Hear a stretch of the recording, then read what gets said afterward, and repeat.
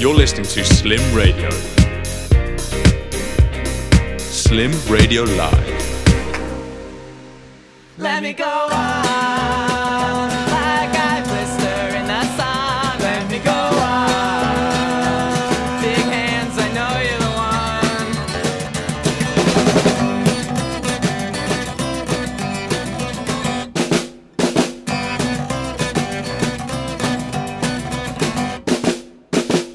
Hello, everyone. Welcome back. Bye, Felix. I'm very rusty. I forgot to pause the next song. There you go. Welcome back. Season 3. My Mum Had a Mullet. Back. Excited. Clearly rusty, but happy nonetheless. How's everybody doing? I am personally doing great. When I was meant to show up to the studio today, the ferry did not show up. That's why I'm a little bit late today.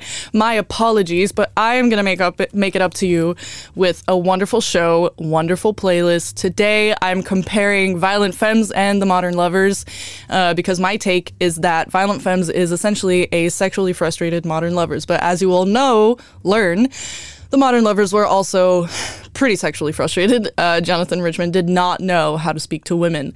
So he wrote songs about seeing them in their dreams and being like, oh, dude, I entered her dream last night. Maybe I shouldn't have done that. Like, okay, fucking, like, learn to have a conversation. So that's today's show. I opened with the classic Blister in the Sun by Violent Femmes. Their debut album, self-titled. The Modern Lovers' debut album was also self-titled.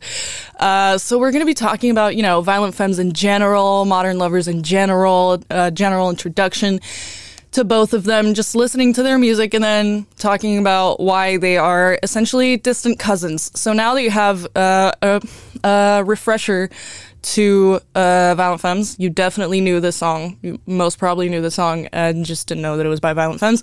And the case is probably the same with the next one. If you've ever seen School of Rock, which, by the way, if you haven't, you really should. It's the best movie in the world.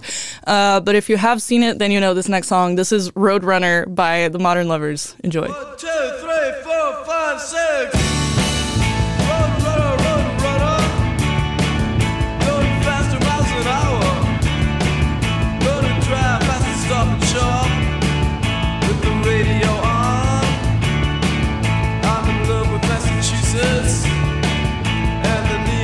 Cold outside, and the highway when it's late at night. Got the radio on, I'm like a roadrunner.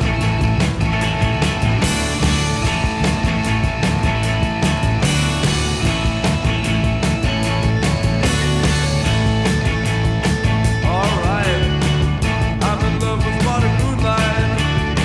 128 when it's dark outside. I'm in love with Massachusetts. I'm in love with the radio on. It helps me from being alone late at night. Helps me from being lonely late at night. I don't feel so bad now in the car. Don't feel so low, got the radio on. Like a roadrunner. That's right.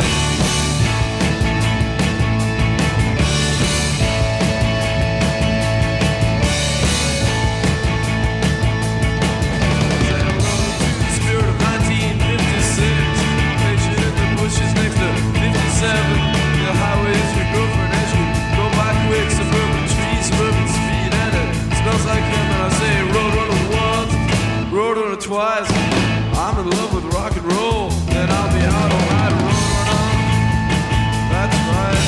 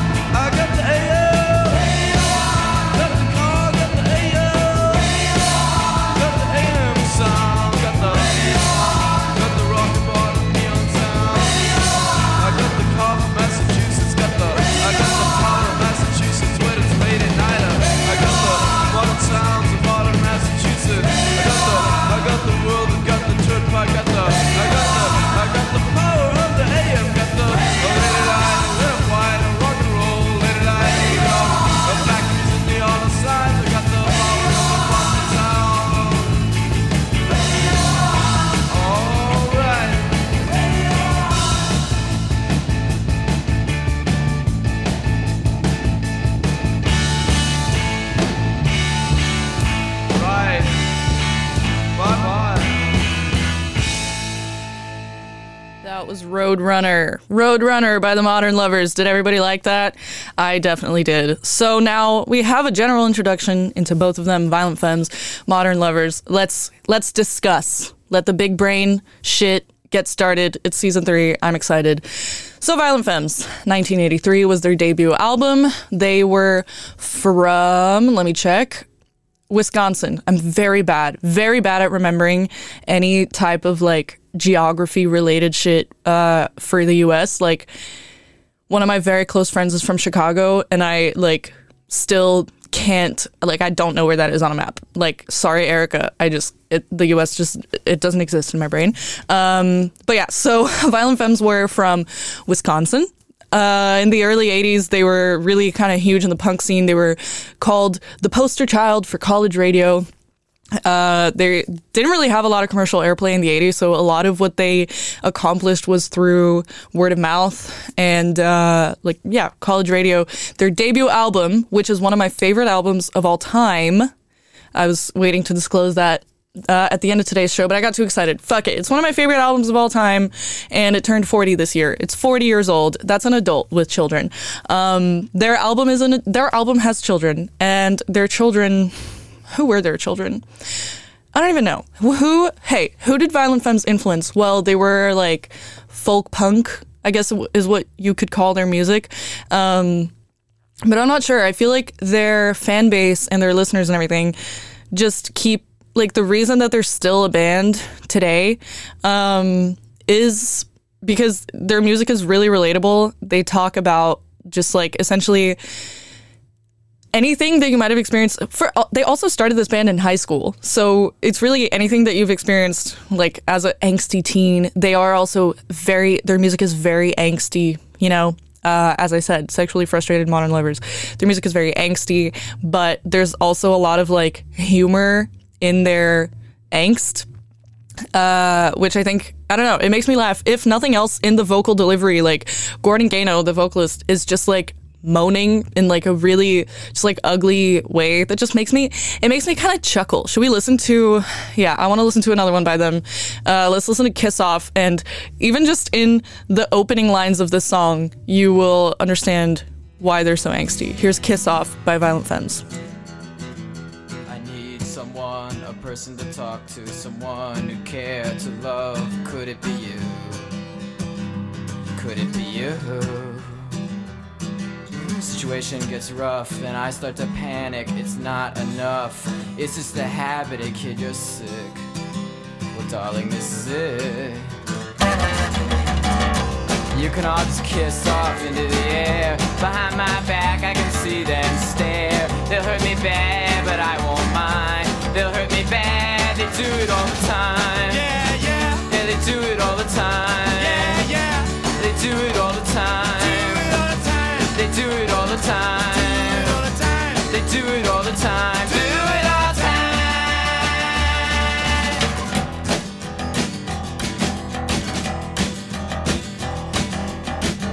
I hope you know that this will go down on your permanent record. Oh yeah? Well, don't get so distressed. Did I happen to mention that I'm in the press?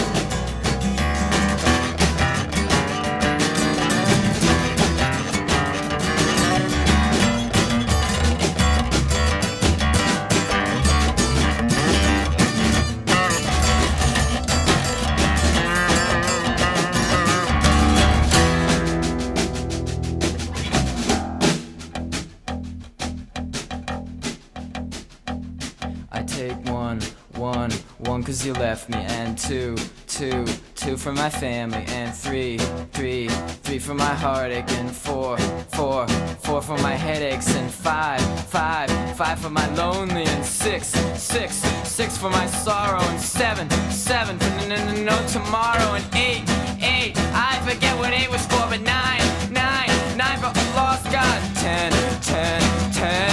for everything. Or you can all just kiss off into the air. Behind my back I can see them stare. They'll hurt me bad, but I won't mind. They'll hurt me bad, they do it all the time. Yeah, they do it all the time. Yeah, they do it all the time.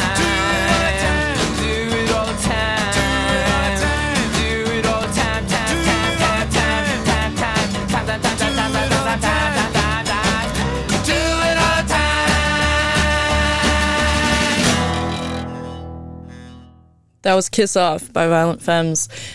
Surely now you understand the angst that I was talking about. I personally love that song. I think it's really funny. It's just like the epitome of a caricature of teenage angst. It's like just really blowing everything out of proportion when you're like 17 and you're like, I wish I was dead, you know? And then like 6 months passes and you're like, oh, never mind, you know? Which you can also see in a lot of the interviews that you see with the band today. They, especially Gordon Gano, just looks like the quintessential dad, like cargo shorts, a t-shirt, and like the one pair of glasses that like every dad has, you know what I mean? A little bit of a beer belly. He just looks like a dad. He looks like the most normal dude, and they're all like so chill, you know? So I don't know. I think they were quite funny also in performing. Like Gordon Gano would always wear a robe on stage to perform, just like a bathrobe. I don't know exactly why. I couldn't really find why. But he just did. So it was very much like I'm like just gonna do this because it's gonna be so different. It's gonna be so quirky, you know? If an actual reason for that artistic choice, I'm sorry, Gordon, he's definitely listening. But I don't think there was. I think it was just him. He probably thought it was going to be funny or something. And in the 80s, every like TV presenter would be like, why did you make this wardrobe choice? Like, fuck, I don't know. Why not? You know? Violent Femmes were discovered by a member of the band The Pretenders when they were playing in the street in front of a gig by The Pretenders, and Chris of The Pretenders offered them to play with The Pretenders.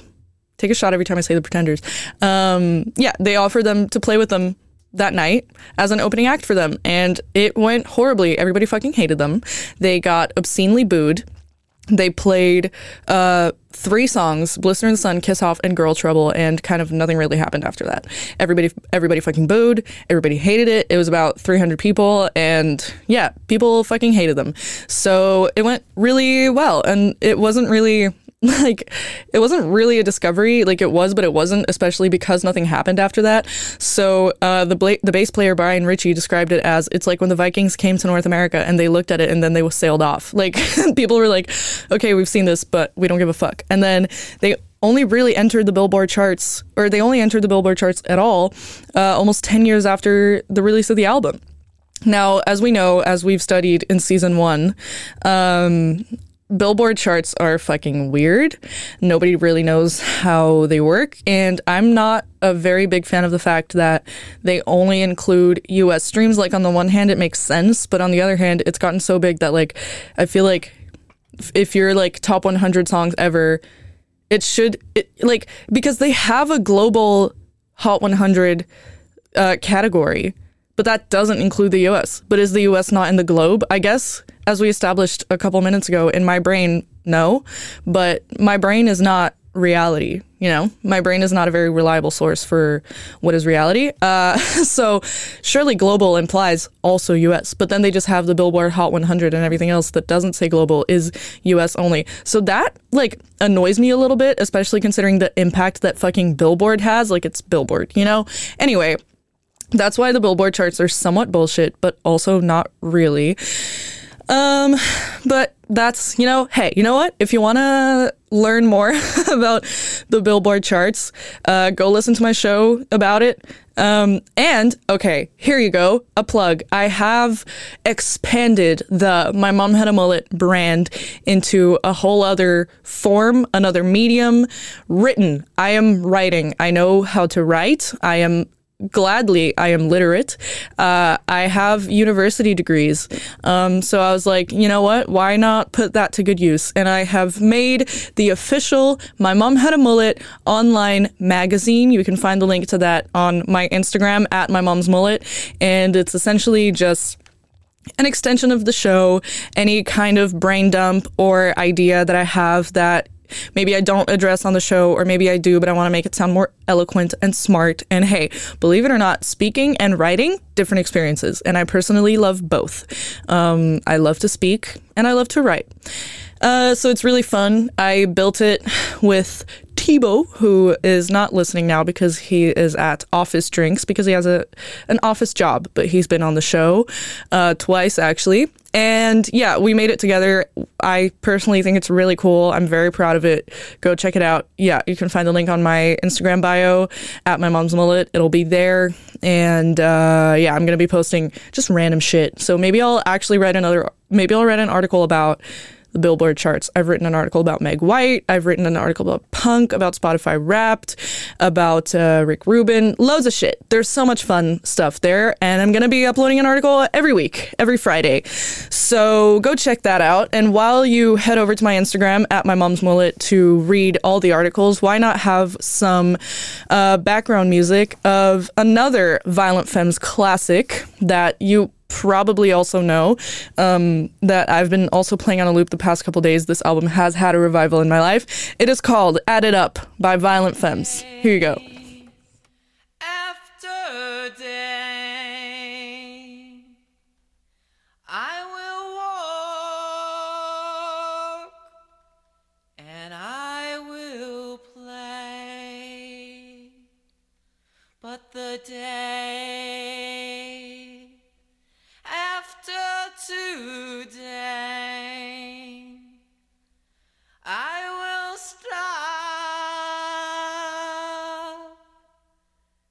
and I will start.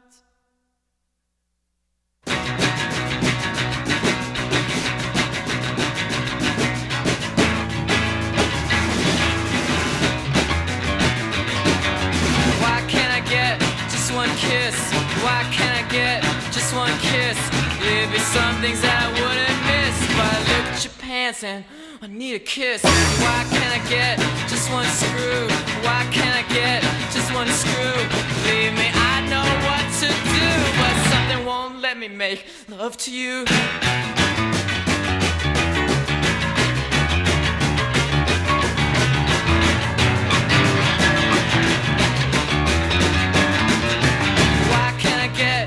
One fuck, why can't I get just one fuck? I guess got something to do with luck, but I waited my whole life for just one day after day. I get angry and I will sing that the day is in my sight.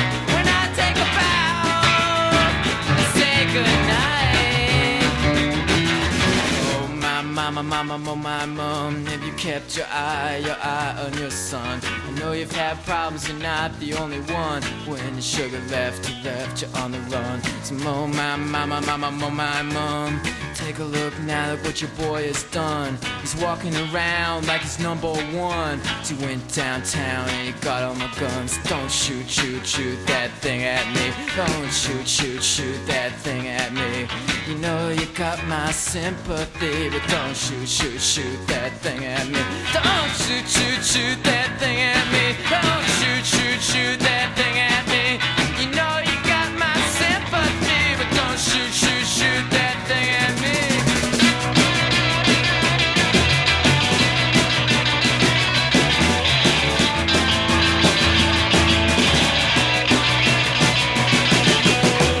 Down kitchen at the top of the stairs. Can I mix in with your affairs? Share a smoke, make a joke, grasp and reach for a leg of hope. Words to memorize, words hypnotize, words make my mouth exercise. Words all fail the magic prize. Nothing I can say when I'm in your thighs. But oh my mother, I would love to love you, lover. City's restless, it's ready to pounce. Go in your bedroom, ounce for ounce. And oh my mother, I would love to love you, lover. City's restless, it's ready to pounce. Go here in your bedroom, ounce for ounce. I'm giving you decision to make, things to lose, things to take. Just she's about ready to cut it up. She said, wait a minute, honey, I'm gonna add it up. I'm gonna add it up, add it up, add it up, add it up, add it up. So you gotta add it up, add it up, day after day.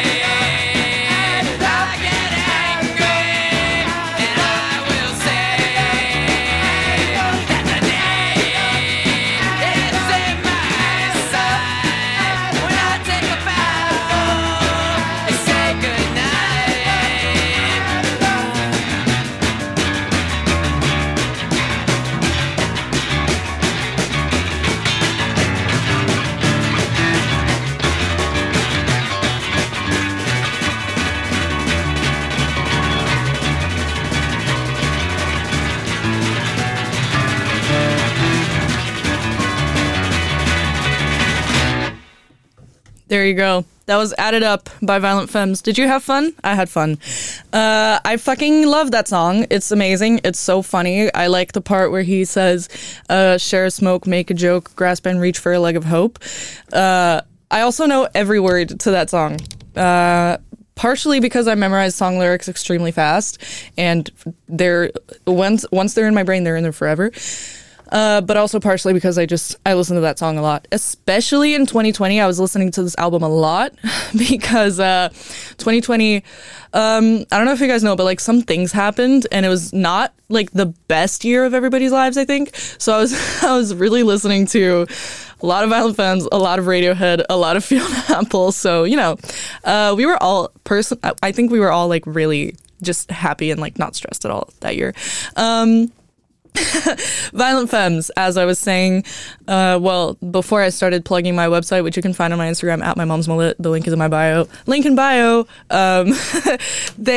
As I said, they didn't really have any radio airplay, especially outside of college radio. They became known really just through word of mouth. They would play folk clubs and jazz clubs, so they weren't really considered like rock by the public, especially at the start, which like now it's also, this is partially why I liked it, because there's something about Violent Femmes when I listen to it that like I can't quite explain what it is. Like, there's something about it. The best way I can describe it is it sounds like they were in a pub and then there was like a really fucking old guitar on the wall and shit, and then they just grabbed it, started playing. And it reminds me of one when I was in a pub, and there was this guy who grabbed a guitar off the wall and started playing it. And then he started playing it with his beer, like pint glass, sliding on the neck of the guitar, using it as this one thing that I don't exactly know the term for, because even though I like to pretend that I know how to play guitar, I don't actually know any of the terminology. I've never had a lesson, so I don't really know like the names of chords or anything. I'm just like, okay, an F, this looks like this. And then, but if some, I don't know, I've never had a lesson, you know? But that's what it sounds like to me, which I think it's partially, like, it also weirdly, it just sounds like they're playing on really old instruments. And I think a lot of that is also because they don't have a bass drum, for example, and their bass, I especially don't know much about bass, but it just is so much more prominent than a lot of other bands where I feel like the bass is somewhat, this is going to be controversial to say, but I feel like a lot of the time the bass sounds somewhat disposable. Like, you can't really hear it. Whereas here they were like, you can hear the bass always, you know? And I don't really know how they did that in terms of, I don't know if it's like mixing thing or just, hey, maybe Brian Ritchie's a better bass player. Oh, hot take. Could it be? Yes. Season 3. I'm not fucking holding back, you guys. Brian Ritchie is the best bass player of all time. There, I said it. You heard it here. And he had a wonderful mullet when they were playing live in the 80s. Like, his mullet was like it was crazy. It was like flipping around when he was like, you know, playing, performing. He was moving his head so much, and the mullet would just be like flip, flip. You know, I wish you could see my hand gestures right now, because I can't, like, words cannot capture the majesty of this mullet. It was the same as when I went to Mulligan's, because I'm fucking always at Mulligan's. And one of the bartenders there also had a sick mullet, and I was like, sir, good job. And he's like, thank you. Or I don't know where he was from. I think he was from Australia, but I can't say thank you in an Australian accent. Anyway, Brian Ritchie, best bass player of all time, and a wonderful mullet. I still have to legally prefer my mother's mullet because contractually I have to, and she's going to be in my house tomorrow, so I kind of need to be nice to her so that she's also nice to me. So yeah, Brian Ritchie's second best mullet in the world.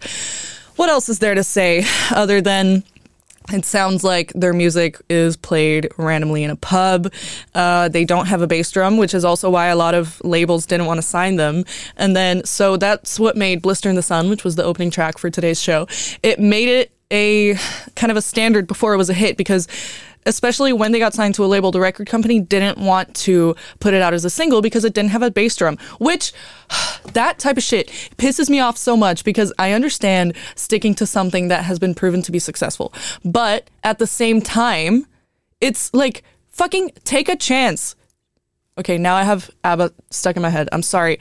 But like, experiment with something. That's always how it fucking works. People have an idea that's like out of the box or however you want to explain it. And labels are like, oh, no, it doesn't work because it's not going to sell. Oh, la, la. And then somebody else tries it. And then it's fucking incredible and amazing. And like, like people need to do that more. Just be like, this is why I like Rick Rubin. Okay. Because he just, I also really want to buy his book. If anybody's thinking of a birthday present for me, Rick Rubin's book, The Creative Act, A Way of Being.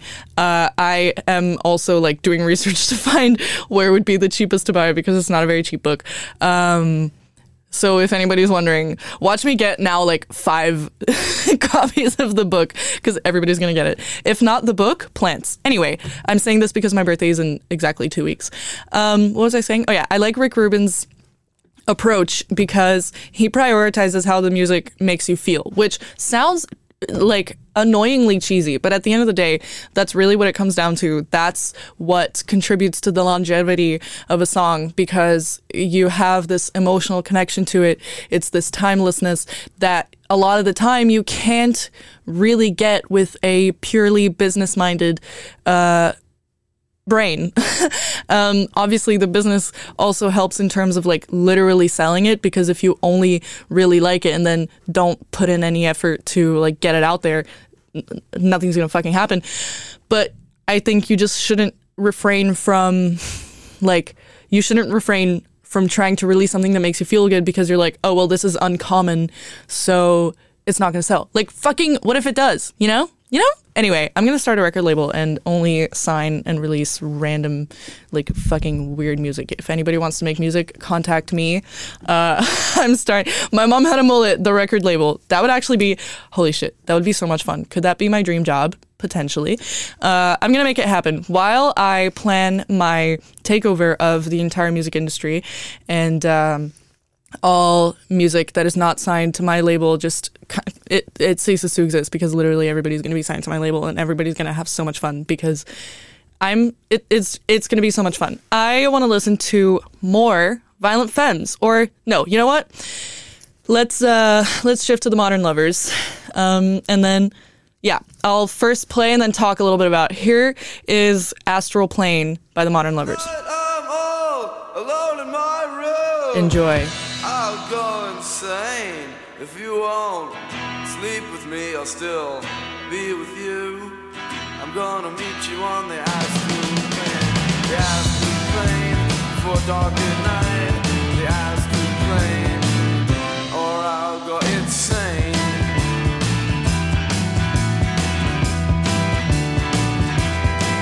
Well, I don't see you and it's getting dark.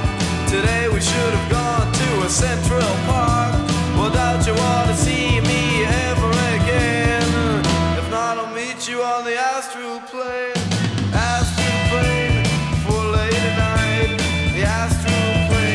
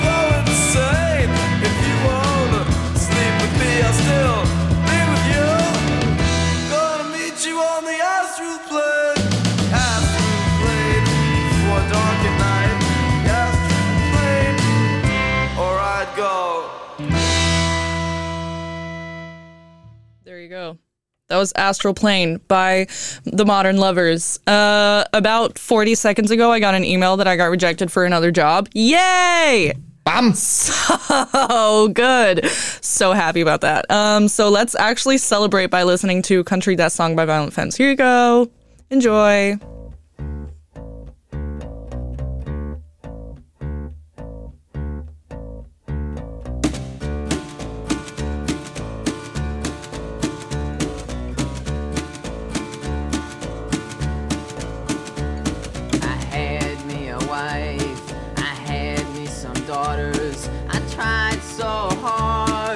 Never knew still waters, nothing to eat and nothing to drink. Nothing for a man to do but sit around and think. Nothing for a man to do but sit around and think. Well, I'm thinking and I'm thinking till there's nothing I ain't thunk. Breathing in the stink till finally I stunk. It was at that time I swear I lost my mind. Started making plans to kill my own kind. Started making plans to kill my own kind.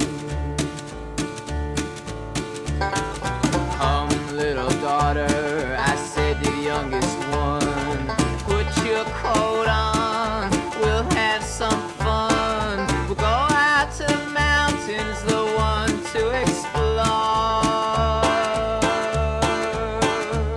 Her face it lit up, I was standing by the door. Her face it lit up, I was standing by the door. Come, little daughter, I will carry the lanterns. We'll go out tonight, we'll go to the caverns. We'll go out tonight, we'll go to the caves. Kiss your mother goodnight, and remember that God saves. Kiss your mother goodnight, and remember that God saves. I led her to a hole, a deep black well. I said make a wish, make sure not tell. And close your eyes, dear, and count to 7. You know your papa loves you, good children go to heaven. You know your papa loves you, good children go to heaven. I gave her a push, I gave her a shove. I pushed with all my might, I pushed with all my love. I threw my child into a bottomless pit. Screaming as she fell, but I never heard her hit. She was screaming as she fell, but I never heard her hit.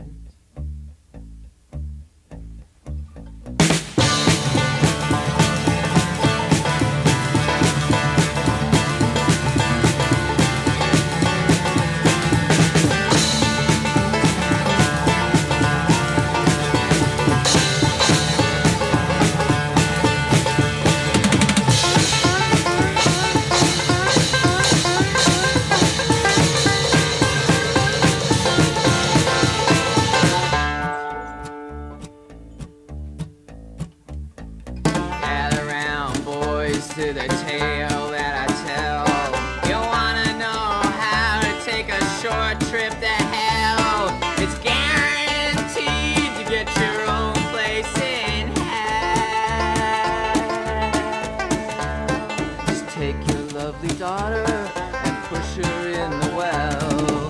Take your lovely daughter and throw her in the well.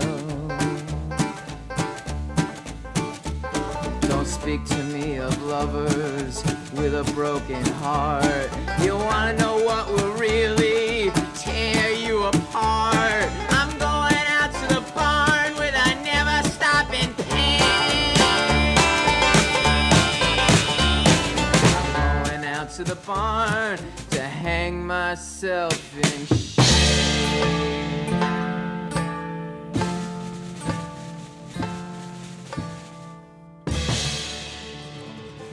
Exactly.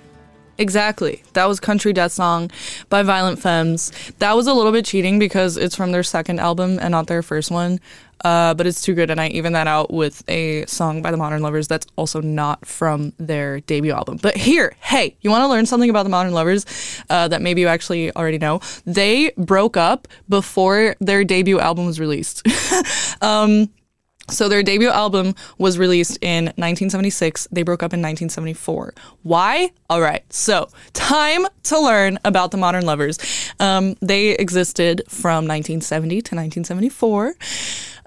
They were massive Velvet Underground fans, and Jonathan Richman. Oh, okay. Also, I'm about to quote a source that I used in one of my articles. So I'm going to quote my article quoting another source, And this is described by Spin Magazine in an article from 1978, if I'm not mistaken.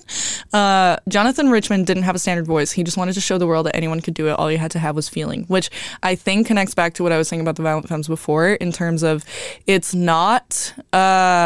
they're not technically very good, they are, but especially in the singing, they're off key. They're not necessarily great. They don't do what like a fucking vocal coach would tell you to do. But that's also part of the appeal to me, that it sounds a little bit bad, but it sounds great. But so why did they break up before their first album was released? Well, the original band consisted of Jonathan Richman, David Robinson on the drums, who later joined the Cars, keyboardist Jerry Harrison, who later joined Talking Heads, and Ernie Brooks, who joined another band that I've never heard of. Sorry. So, he's fine. He's doing well.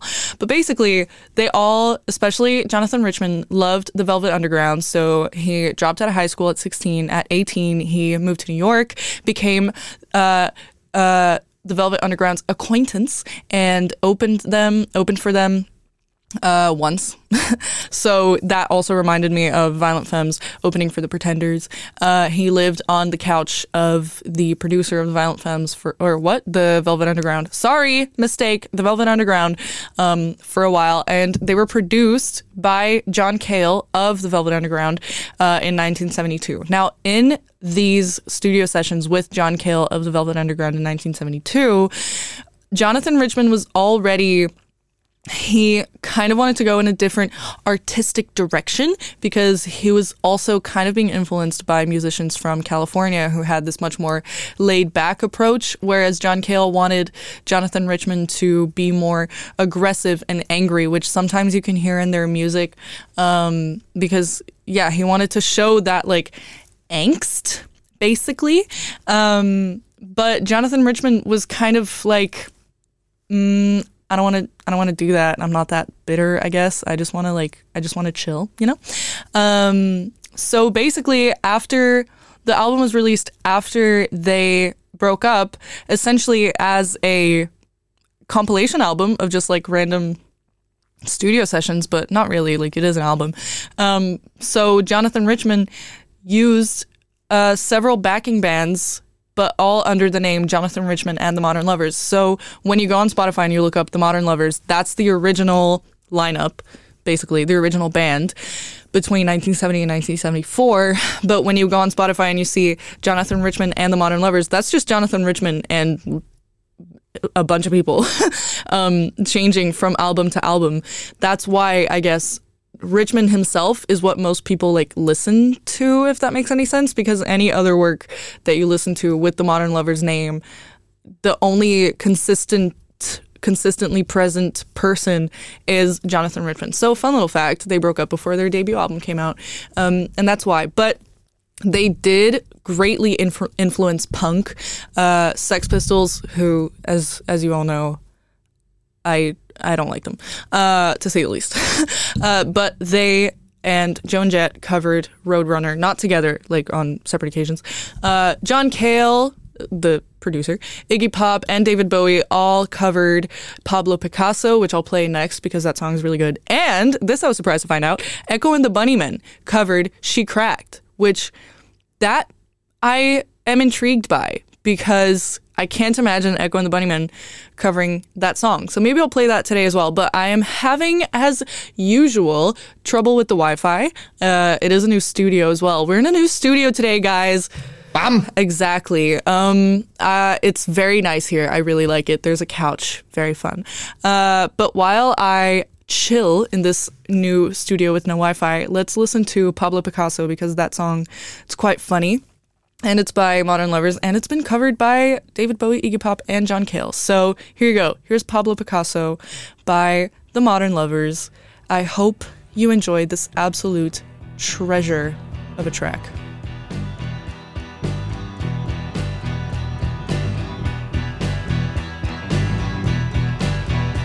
Well, some people try to pick up girls and get called asshole. This never happened to Pablo Picasso. He could walk down your street, girls could not resist the stare, and so Pablo Picasso was never called an asshole.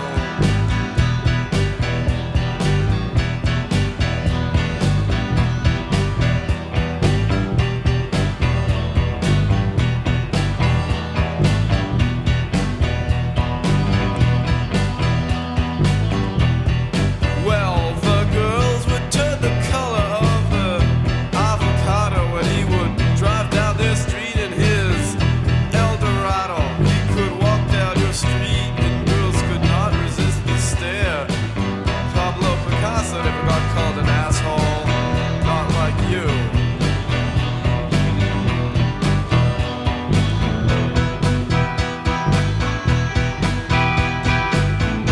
All right. Well, he was only 5'3", but girls could not resist the stare. Pablo Picasso never got called an asshole, not in New York.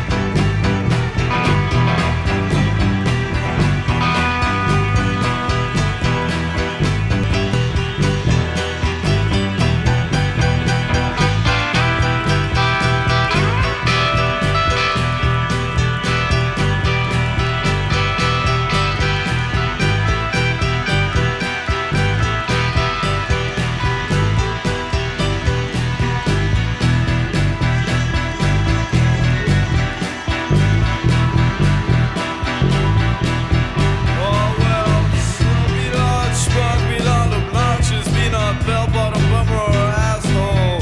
Remember the story of Pablo Picasso. He could walk down the street and girls could not resist the stare.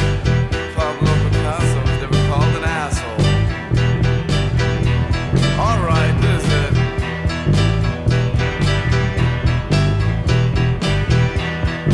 Well, some people try to pick up girls and they get called an asshole.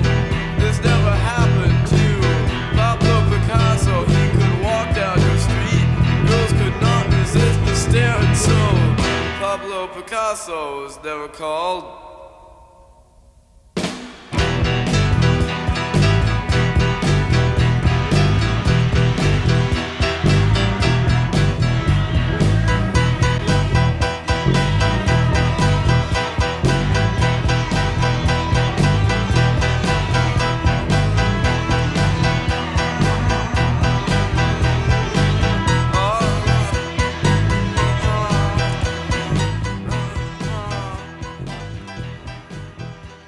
I wonder if it's true that Pablo Picasso was never called an asshole, but I think it might be, and I wonder why.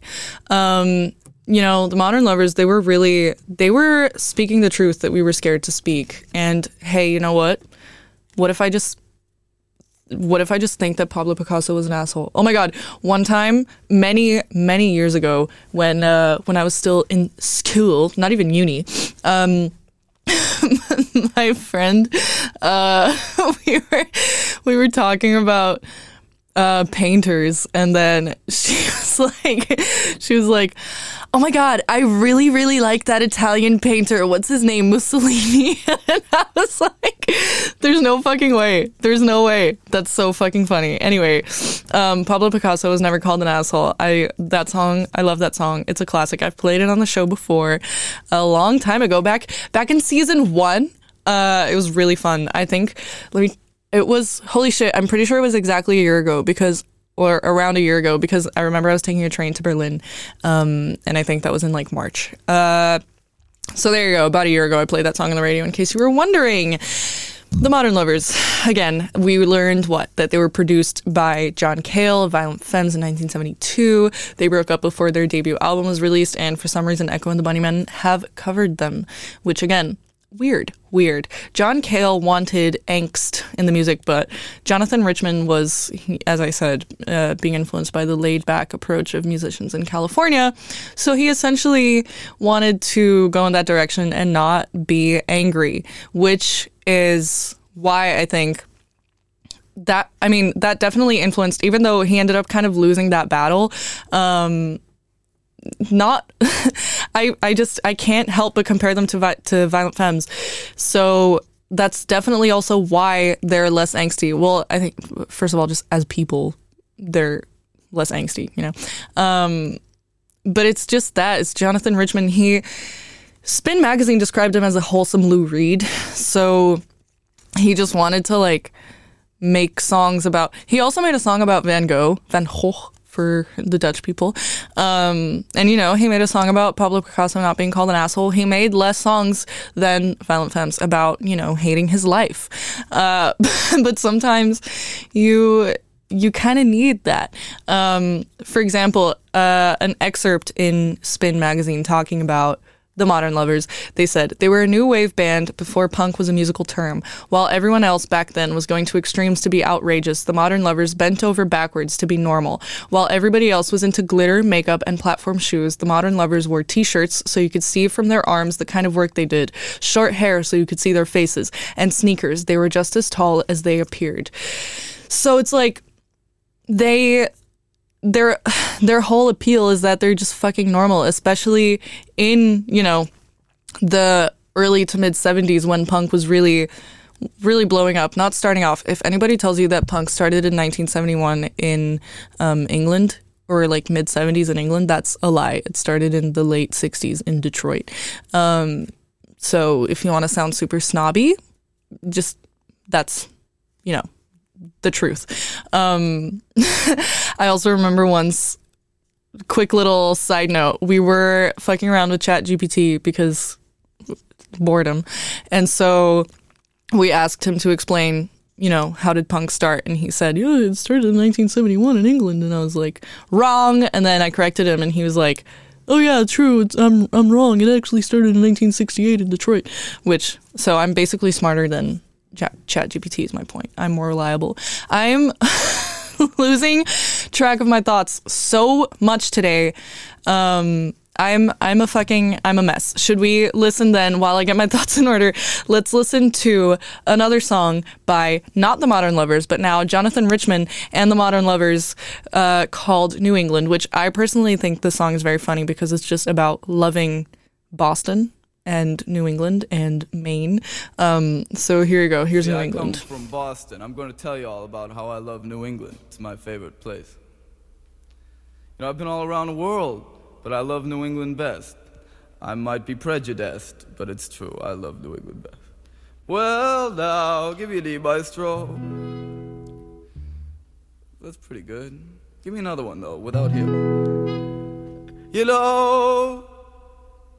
Ladies and gentlemen, I've already been to Paris, already been to Rome. And what did I do but miss my home? Oh, New England. I have been out west to California, but I miss the land where I was born. I can't help it, dum-de-dum-de-dum-a-dum-a-dum-day. Oh, New England, dum-de-dum-de-dum-dum-a-dum-day. Oh, New England, ride a wild man.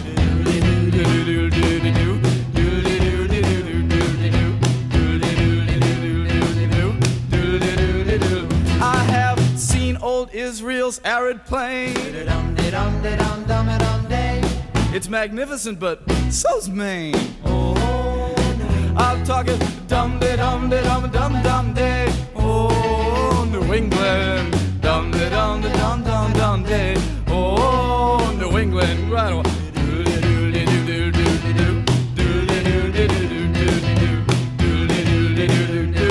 Right. Dum-a-dum-day now. Dum-de-dum-de-dum-dum-a-dum-day. Oh, I love New England. Dum-de-dum-de-dum-dum-a-dum-day. Oh, acapella now. Dum-de-dum-de-dum-dum-a-dum-day. Oh, New England. Dum-de-dum-de-dum-dum-a-dum-day.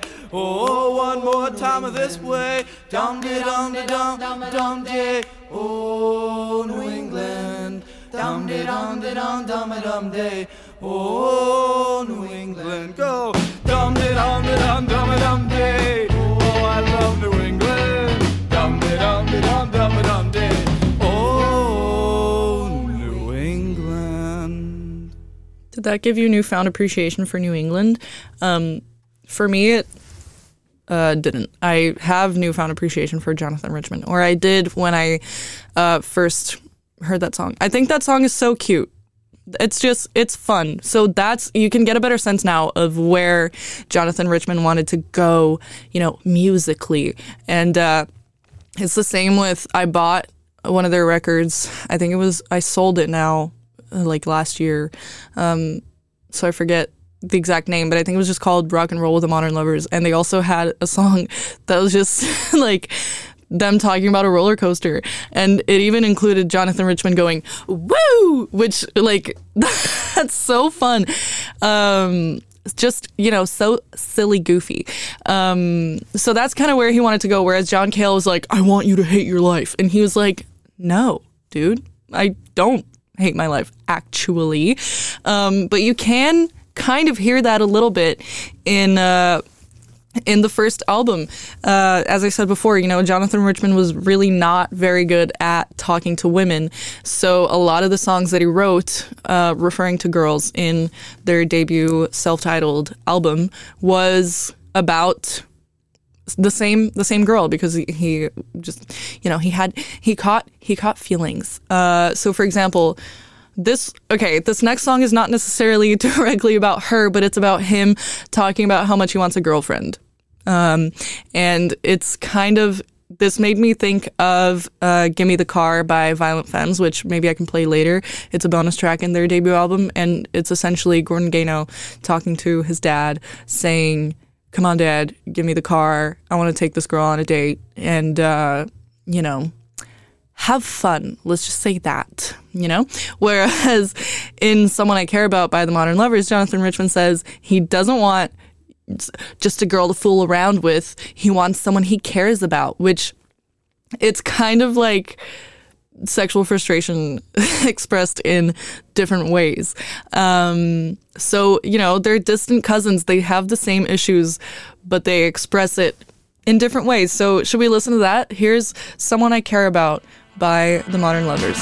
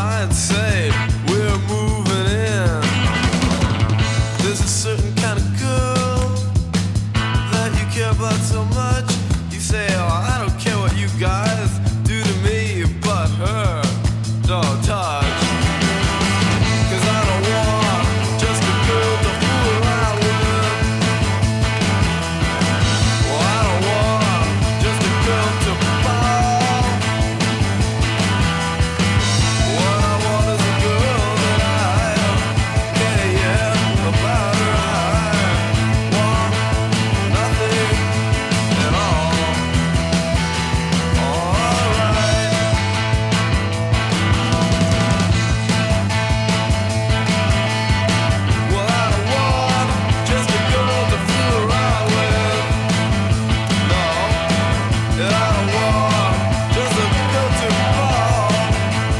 No, what I want is a girl that I can't get about right. Want nothing at all. Oh, all right, gentlemen. So, Jonathan Richman wants a girlfriend. I really like that song. I think it's quite fun. And I feel like this is another example of those things of when you're so young, because I'm so old and wise, especially because my birthday is in exactly 2 weeks. I have a show on my birthday. Maybe I'll do a special birthday edition all about me, because I don't talk about myself enough on this show. Ever. Fuck, I lost my train of thought now. My brain is going it's thinking a million thoughts at the same time today. Yes, okay, so I feel like a lot of the similarities between the Modern Lovers and Violent Femmes is about not necessarily even taking like situations or relationships, because they didn't have any relationships to sing about. They take this like feeling, this angst that you have when you're so young, and they just like really flesh out the feeling, not a situation, not a person. Well, Jonathan Richman kind of, and they just flesh it out, and they say it in a really like down to earth way, because you know, because of their stream of consciousness and the lyrics, they're kind of like quirky, off-key vocals. They're not necessarily vocally trained. You know, we saw before in the quote as well about how Jonathan Richman didn't really have any training. He didn't have a standard voice. He just had the feeling, and I feel like that's the case for both of them. And I feel like also humor is quite intrinsic in both of them. You know, you saw that, for example, the counting in Kiss Off, he's like, I take 1 for my headache, 2 for my heartache, 3 for my lonely, 4 for my sorrow. I forget exactly what it is. But then anyway, he forgets what 8 is. So it's this buildup of this absolute like fucking breakdown and freak out. And in the middle of it, he's like, oh, I forget what 8 was for, but I don't care. You know, it's stupid, really. And I feel like there was this term used by Rolling Stone to describe the Modern Lovers, but I think it applies to Violent Femmes as well. They describe their songs as kind of hypnotic freakouts, which I think makes sense because of this stream of consciousness lyricism, and especially in Modern Lovers, the more kind of repetitive chords, the simplicity, which also led to influence punk, which I'll talk a little bit more about, but it was just, you know, really broken down, repetitive, simple, which is what punk is. You know, it's essentially they're freaking out throughout the song. But in the middle of that, they, you know, use humor as a coping mechanism, because don't we all, you know? And it works because they're fucking funny. And if this next song is not angsty enough for Violent Femmes, then maybe you're more angsty than Gordon Gano and Brian Ritchie and Victor De Lorenzo, which I think that's hard to do.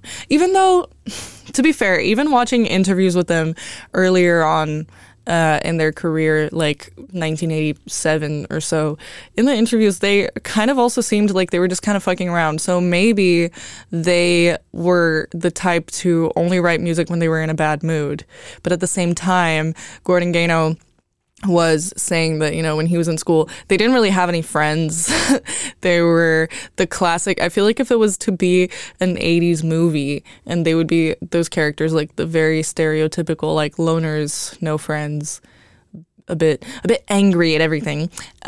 Which also, fun fact, the way that they started was so basically Gordon Gano and I think also Brian Ritchie I watched them talking about this in an interview like a year ago, and I tried so hard to find it, but I think this doesn't exist anymore for some reason. So I'm kind of going off memory here from a year ago. So sorry if anything is inaccurate, but please, if anybody knows this, correct me, because I need to know the exact details. But Anyway, so Gordon Gano and Brian Ritchie, they went to the same high school. I think Victor DeLorenzo as well.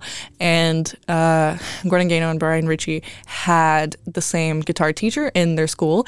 And the guitar teacher was like, oh, you guys should, meet up. You guys are both quite good or whatever. And he basically introduced them. And then they were supposed to do a performance in their school for fucking assembly or something, I think it was. I don't know. And the teacher was like, okay, so you're going to play this song, right? And they were like, yeah, for sure. I don't remember what the actual song was, but it was like approved by teachers or whatever.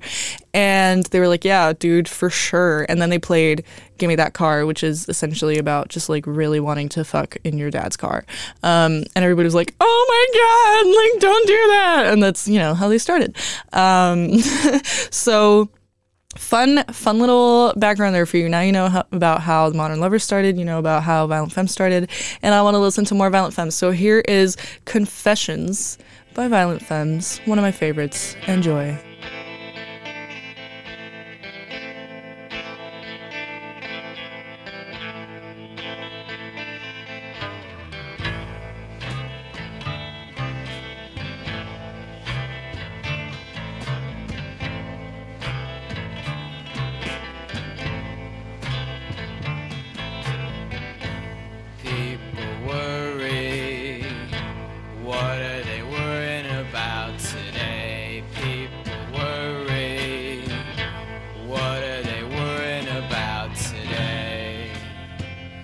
Like there's a good reason to worry, worry, worry.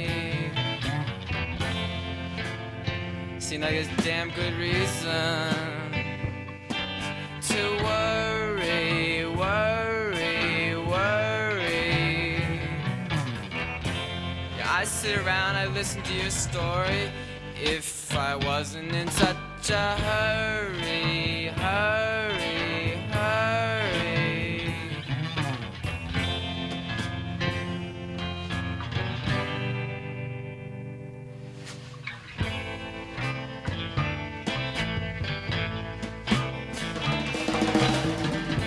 I'm so lonely, I don't think I can take it anymore.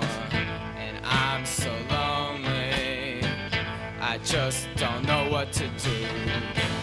I'm so lonely, feel like I'm gonna crawl and die. I'm so lonely, feel like I'm gonna hack it apart. I'm so lonely, feel like I'm gonna crawl away and die. I'm so lonely, feel like I'm gonna hack it apart. I'm gonna hack it apart. I'm gonna hack it apart.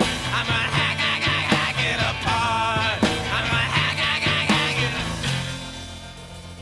Seem like there's a good reason to be lonely, lonely, lonely. I gotta get something to somebody, make me feel less lonely, lonely, lonely. I know I could do it.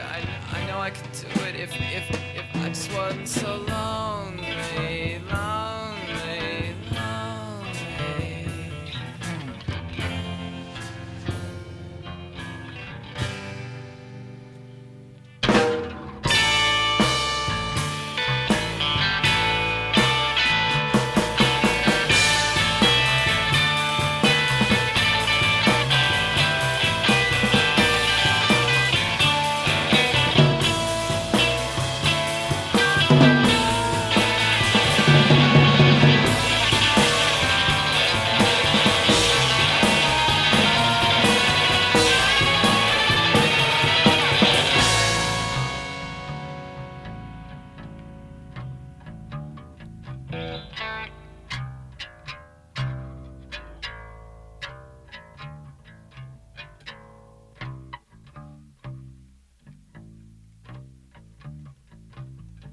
Have we got an army?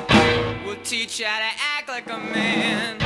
Have we got an army? Man, I mean, tell you we can fight. Have we got an army? And we're gonna do it tonight. We're gonna do it tonight. Yeah, we're gonna do it all night. We're gonna do it tonight. All right, we're gonna do it tonight. Yeah, they're gonna pay me tonight. They're gonna pay me tonight. They're gonna pay me tonight. They're gonna pay me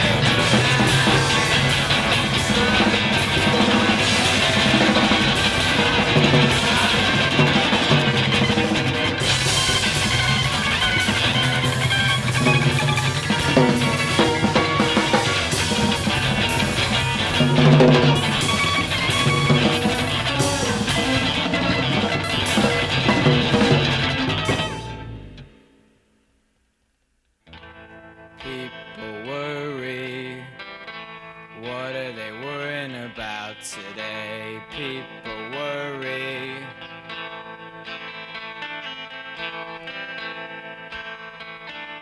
Now you see, I learned my lessons.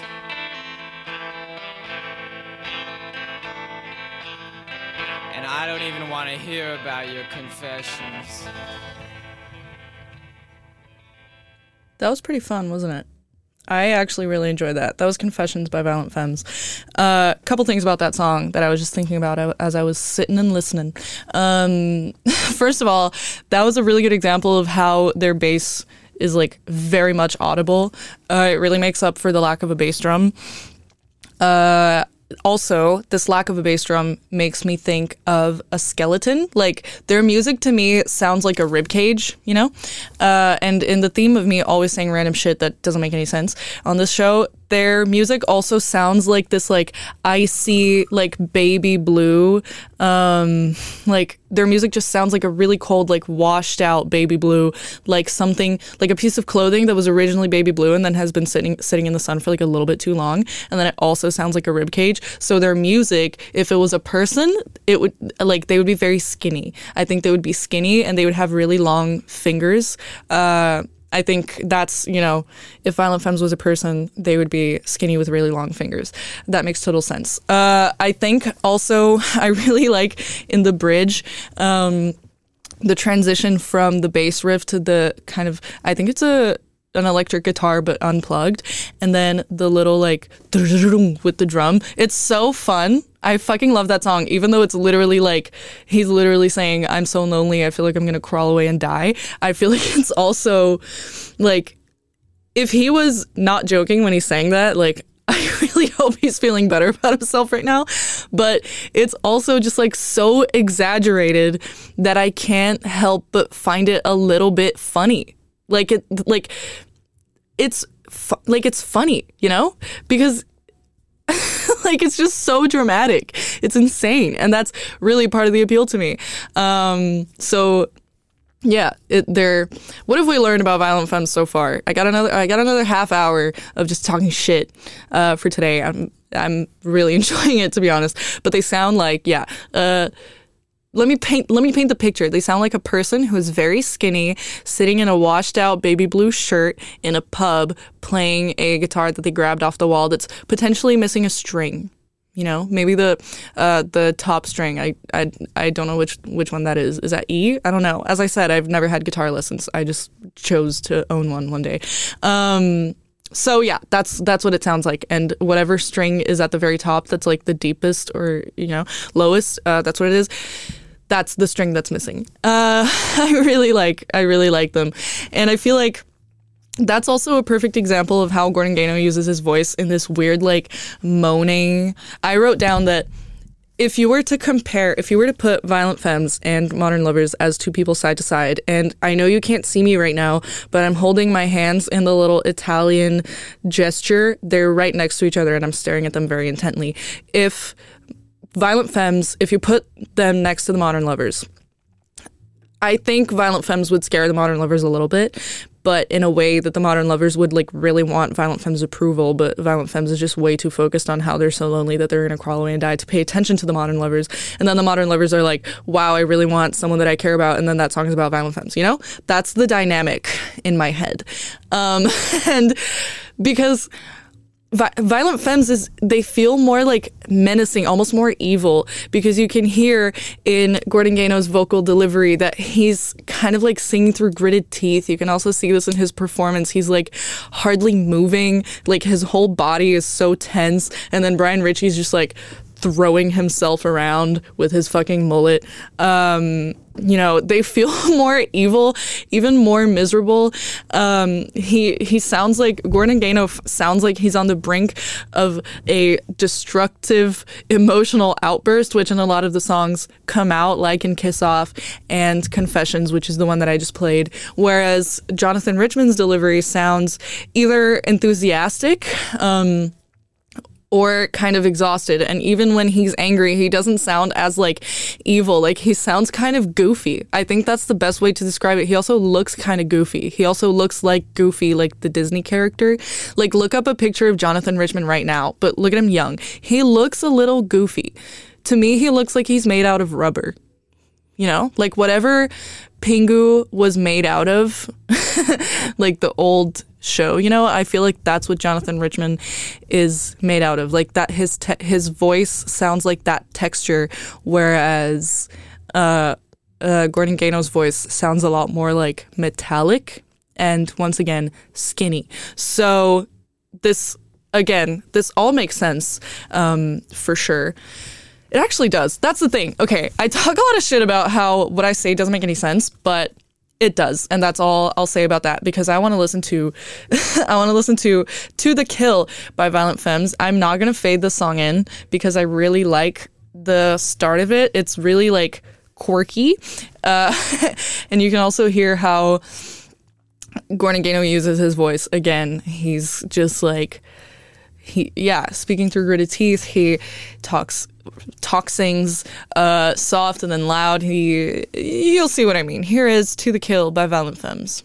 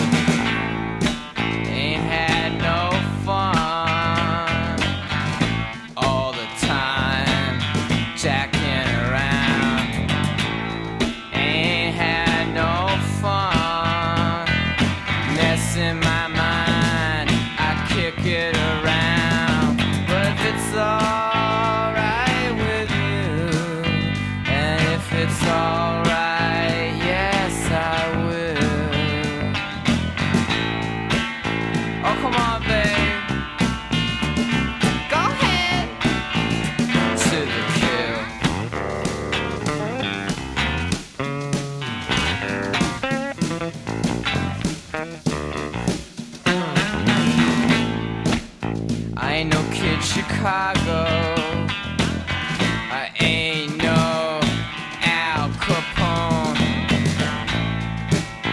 There's a windy city in my bedroom alone. I said I don't live in Chicago.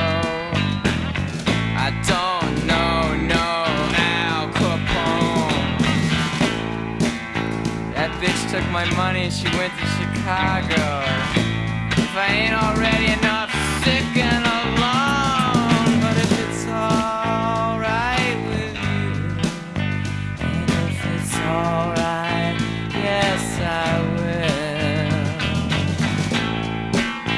Oh come on babe, go ahead. To the kill.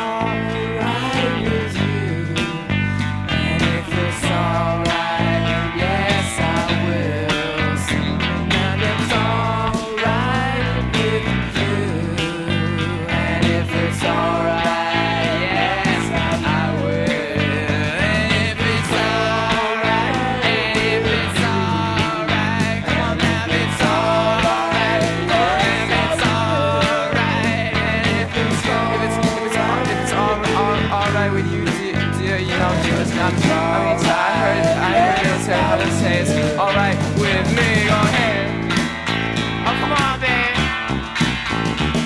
Go ahead. To the kill.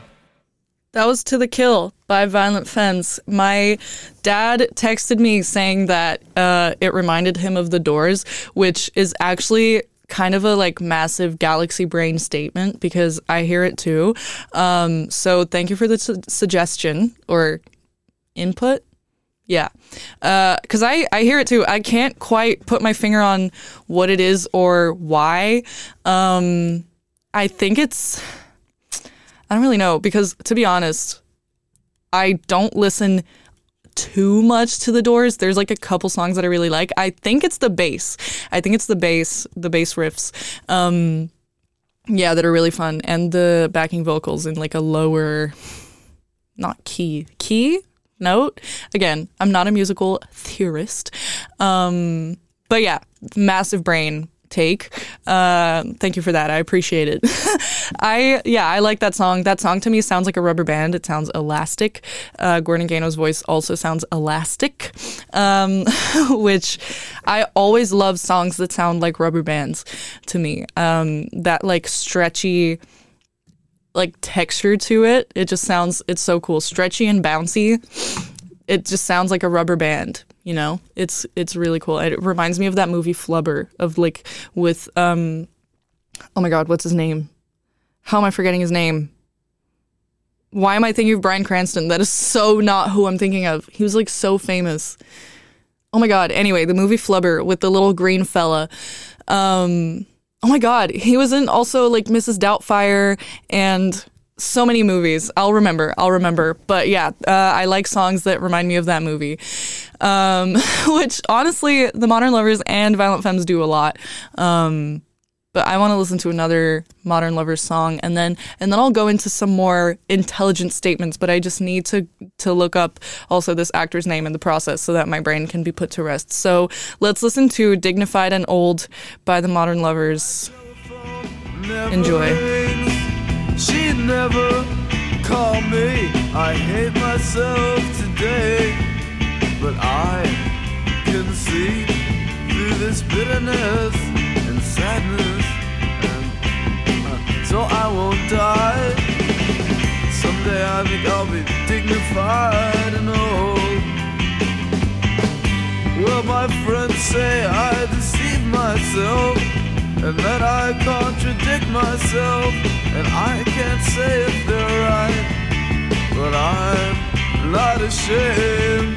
Oh, I can take a challenge, and so I won't die. Someday I'll be dignified and old. I know.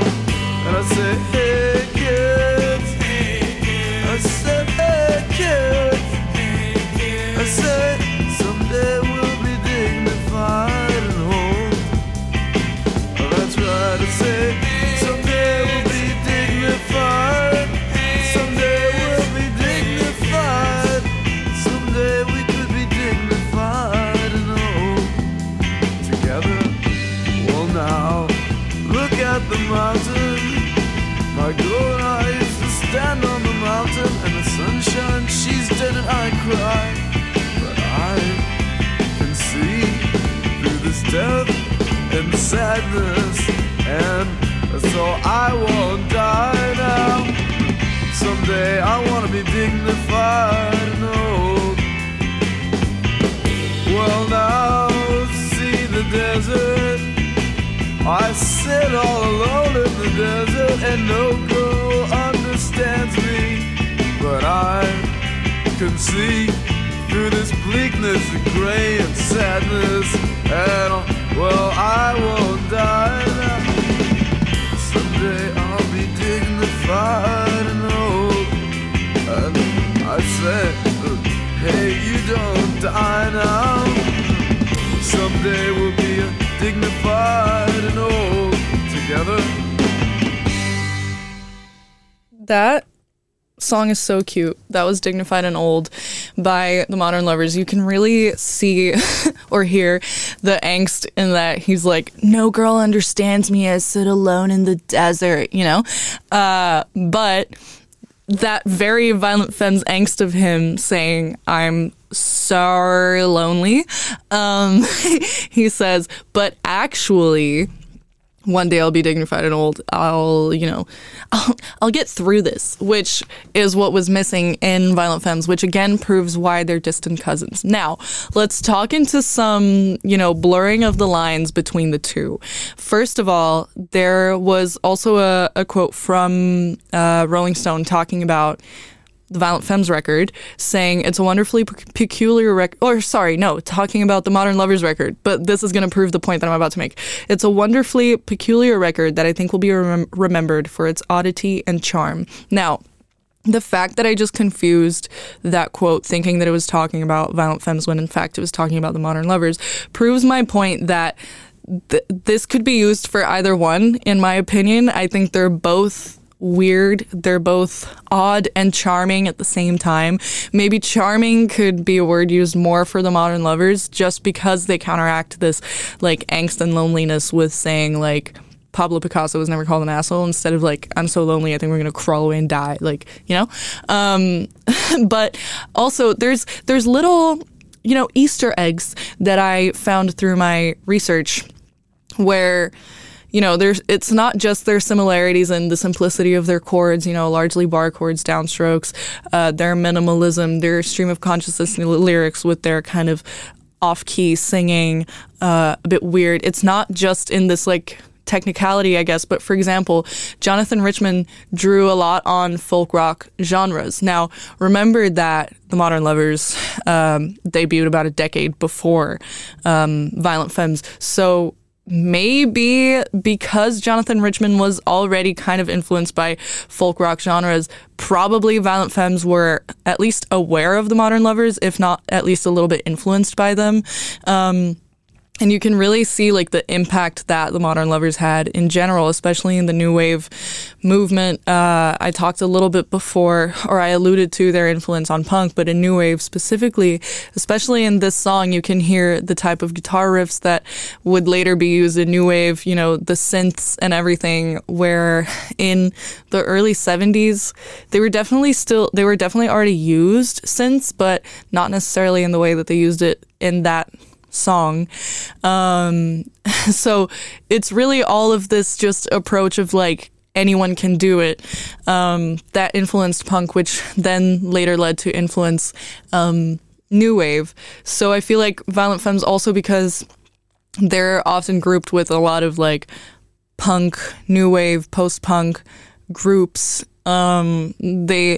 I like to believe that they were somewhat influenced by the Modern Lovers, and I think that they potentially crossed paths because remember earlier on how I said that Jonathan Richman, well, the Modern Lovers, first of all, were produced by John Cale of the Velvet Underground, but also Jonathan Richman kind of lived on the couch of the producer of the Velvet Underground, not John Cale, but I forget his exact name, but just whoever was the Velvet Underground's producer.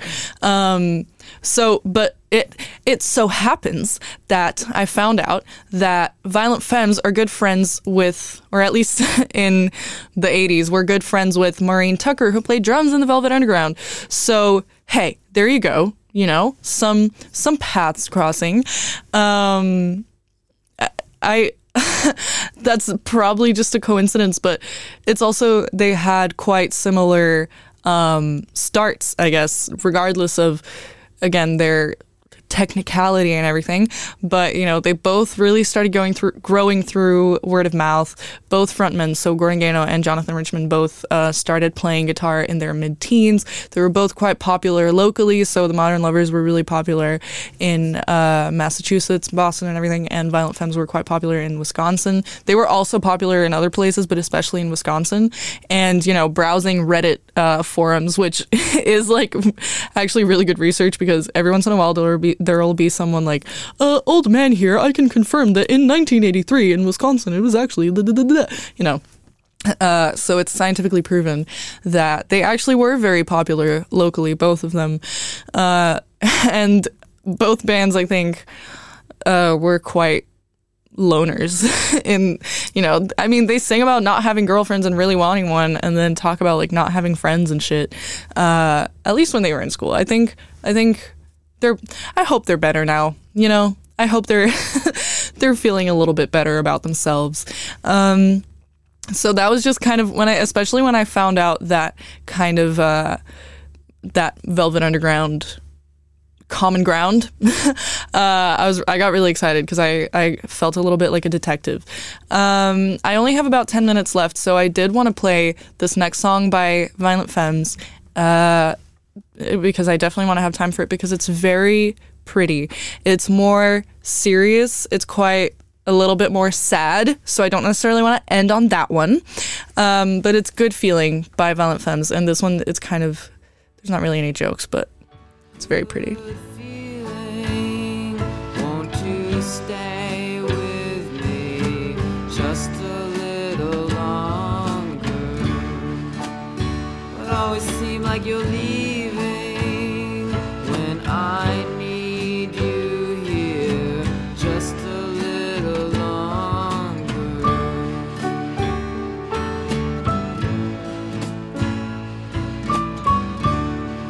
Oh, dear lady, there's so many things that I have come to fear. Little voice says I'm going crazy to see all my worlds disappear.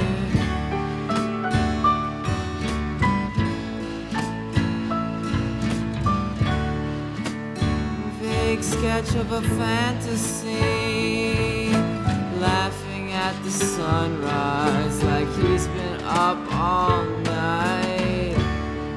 Ooh, slipping and sliding, what a good time, but now have to find a bed that can take this way.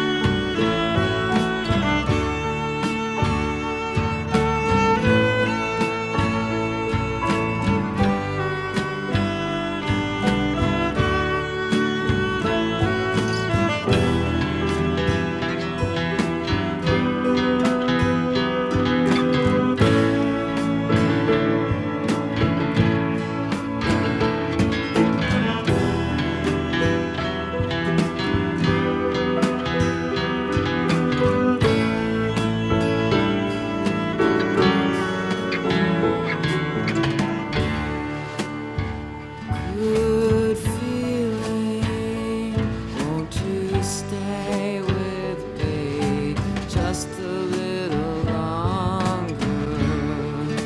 It always seems like you're leaving when I know the other one just a little too well. Oh, dear lady, won't you stay with me just a little longer? You know, it always seems like you're leaving when I need you here just a little longer. La, la, la, la, la, la,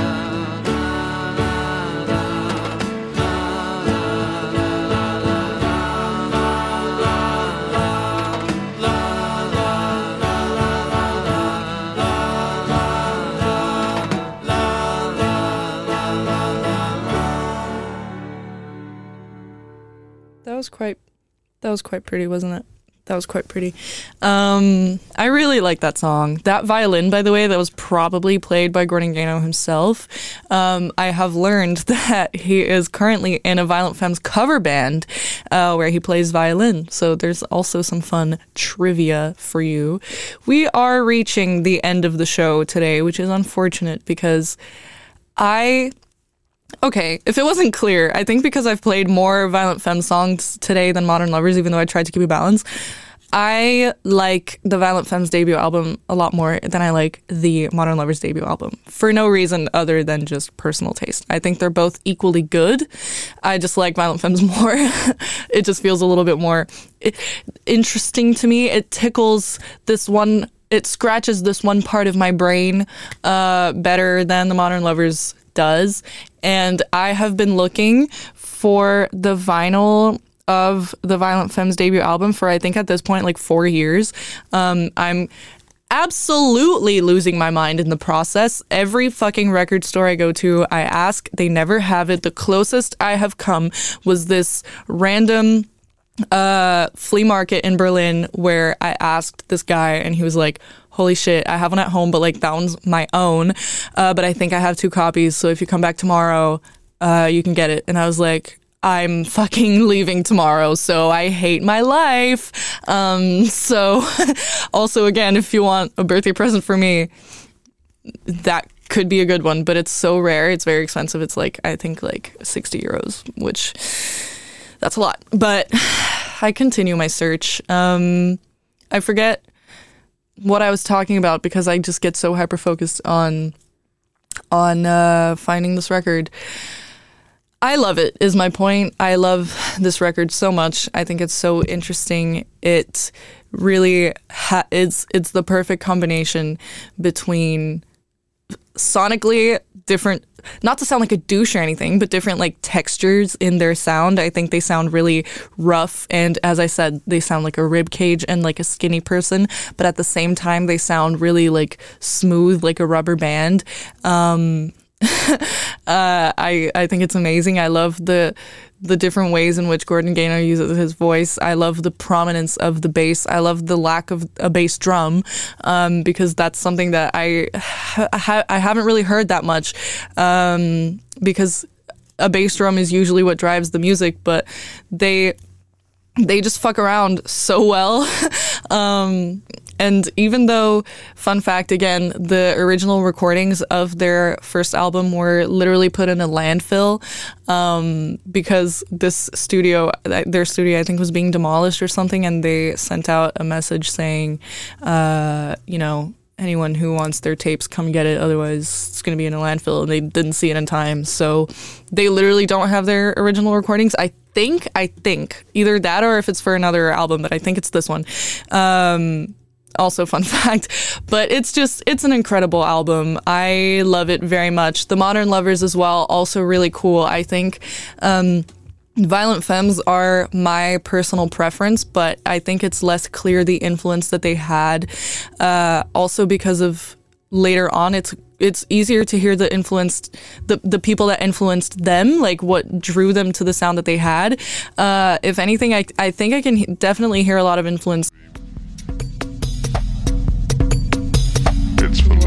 Like the 90s grunge. I think, it took what punk had and kind of made it a little bit more, I don't know, technical, I guess, but also not really. That's why it's hard for me to place, but I definitely, a lot of people also, again, on Reddit thought that they were from the 90s and then they found out that they were not. So that's also quite cool. But I think the Modern Lovers, their influence is more clear. Also, partially because they had better contacts. I mean, they were fucking produced by John Cale. So, a lot of people also say that while the Velvet Underground didn't sell a lot of records, everybody that did buy their record went to form a band. So, they weren't massive, even though, I mean, it's the Velvet Underground. Yeah, everybody knows them. They weren't huge at the time, but they were very influential. And I could say probably the same for the Modern Lovers. I talked a little bit before about their influence on New Wave with the synths and their strumming style and everything. On punk, I think it's also very clear, partially because of their approach and what I mentioned before about Jonathan Richman not having any like really necessarily technical vocal ability. Also potentially the same with instruments, even though he did start playing guitar as a teenager. But it's just their approach of like, fuck it, I'm just going to do it, play, try, whatever. And I think that was also the ethos of punk, to some extent. Obviously, there's more to it. But that's the conclusion for today. That's why they're so similar. It does go beyond sexual frustration of a 17-year-old boy.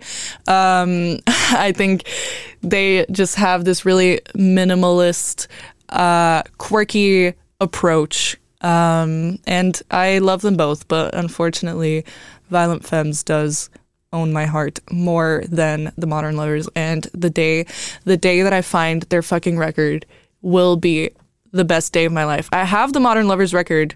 I don't have the Violent Femmes record. I have their CD, but not the record. I'm going to leave you with that. I am going to end the song, or what? I'm going to end the show with a song by Violent Femmes. I'm sorry, Modern Lovers, but it must be done. I am going to end with Prove My Love by Violent Femmes. Enjoy. I love you very much. I will see you in 2 weeks on my birthday. Bye. Bye, bye, bye, bye, bye, bye, bye, bye, bye.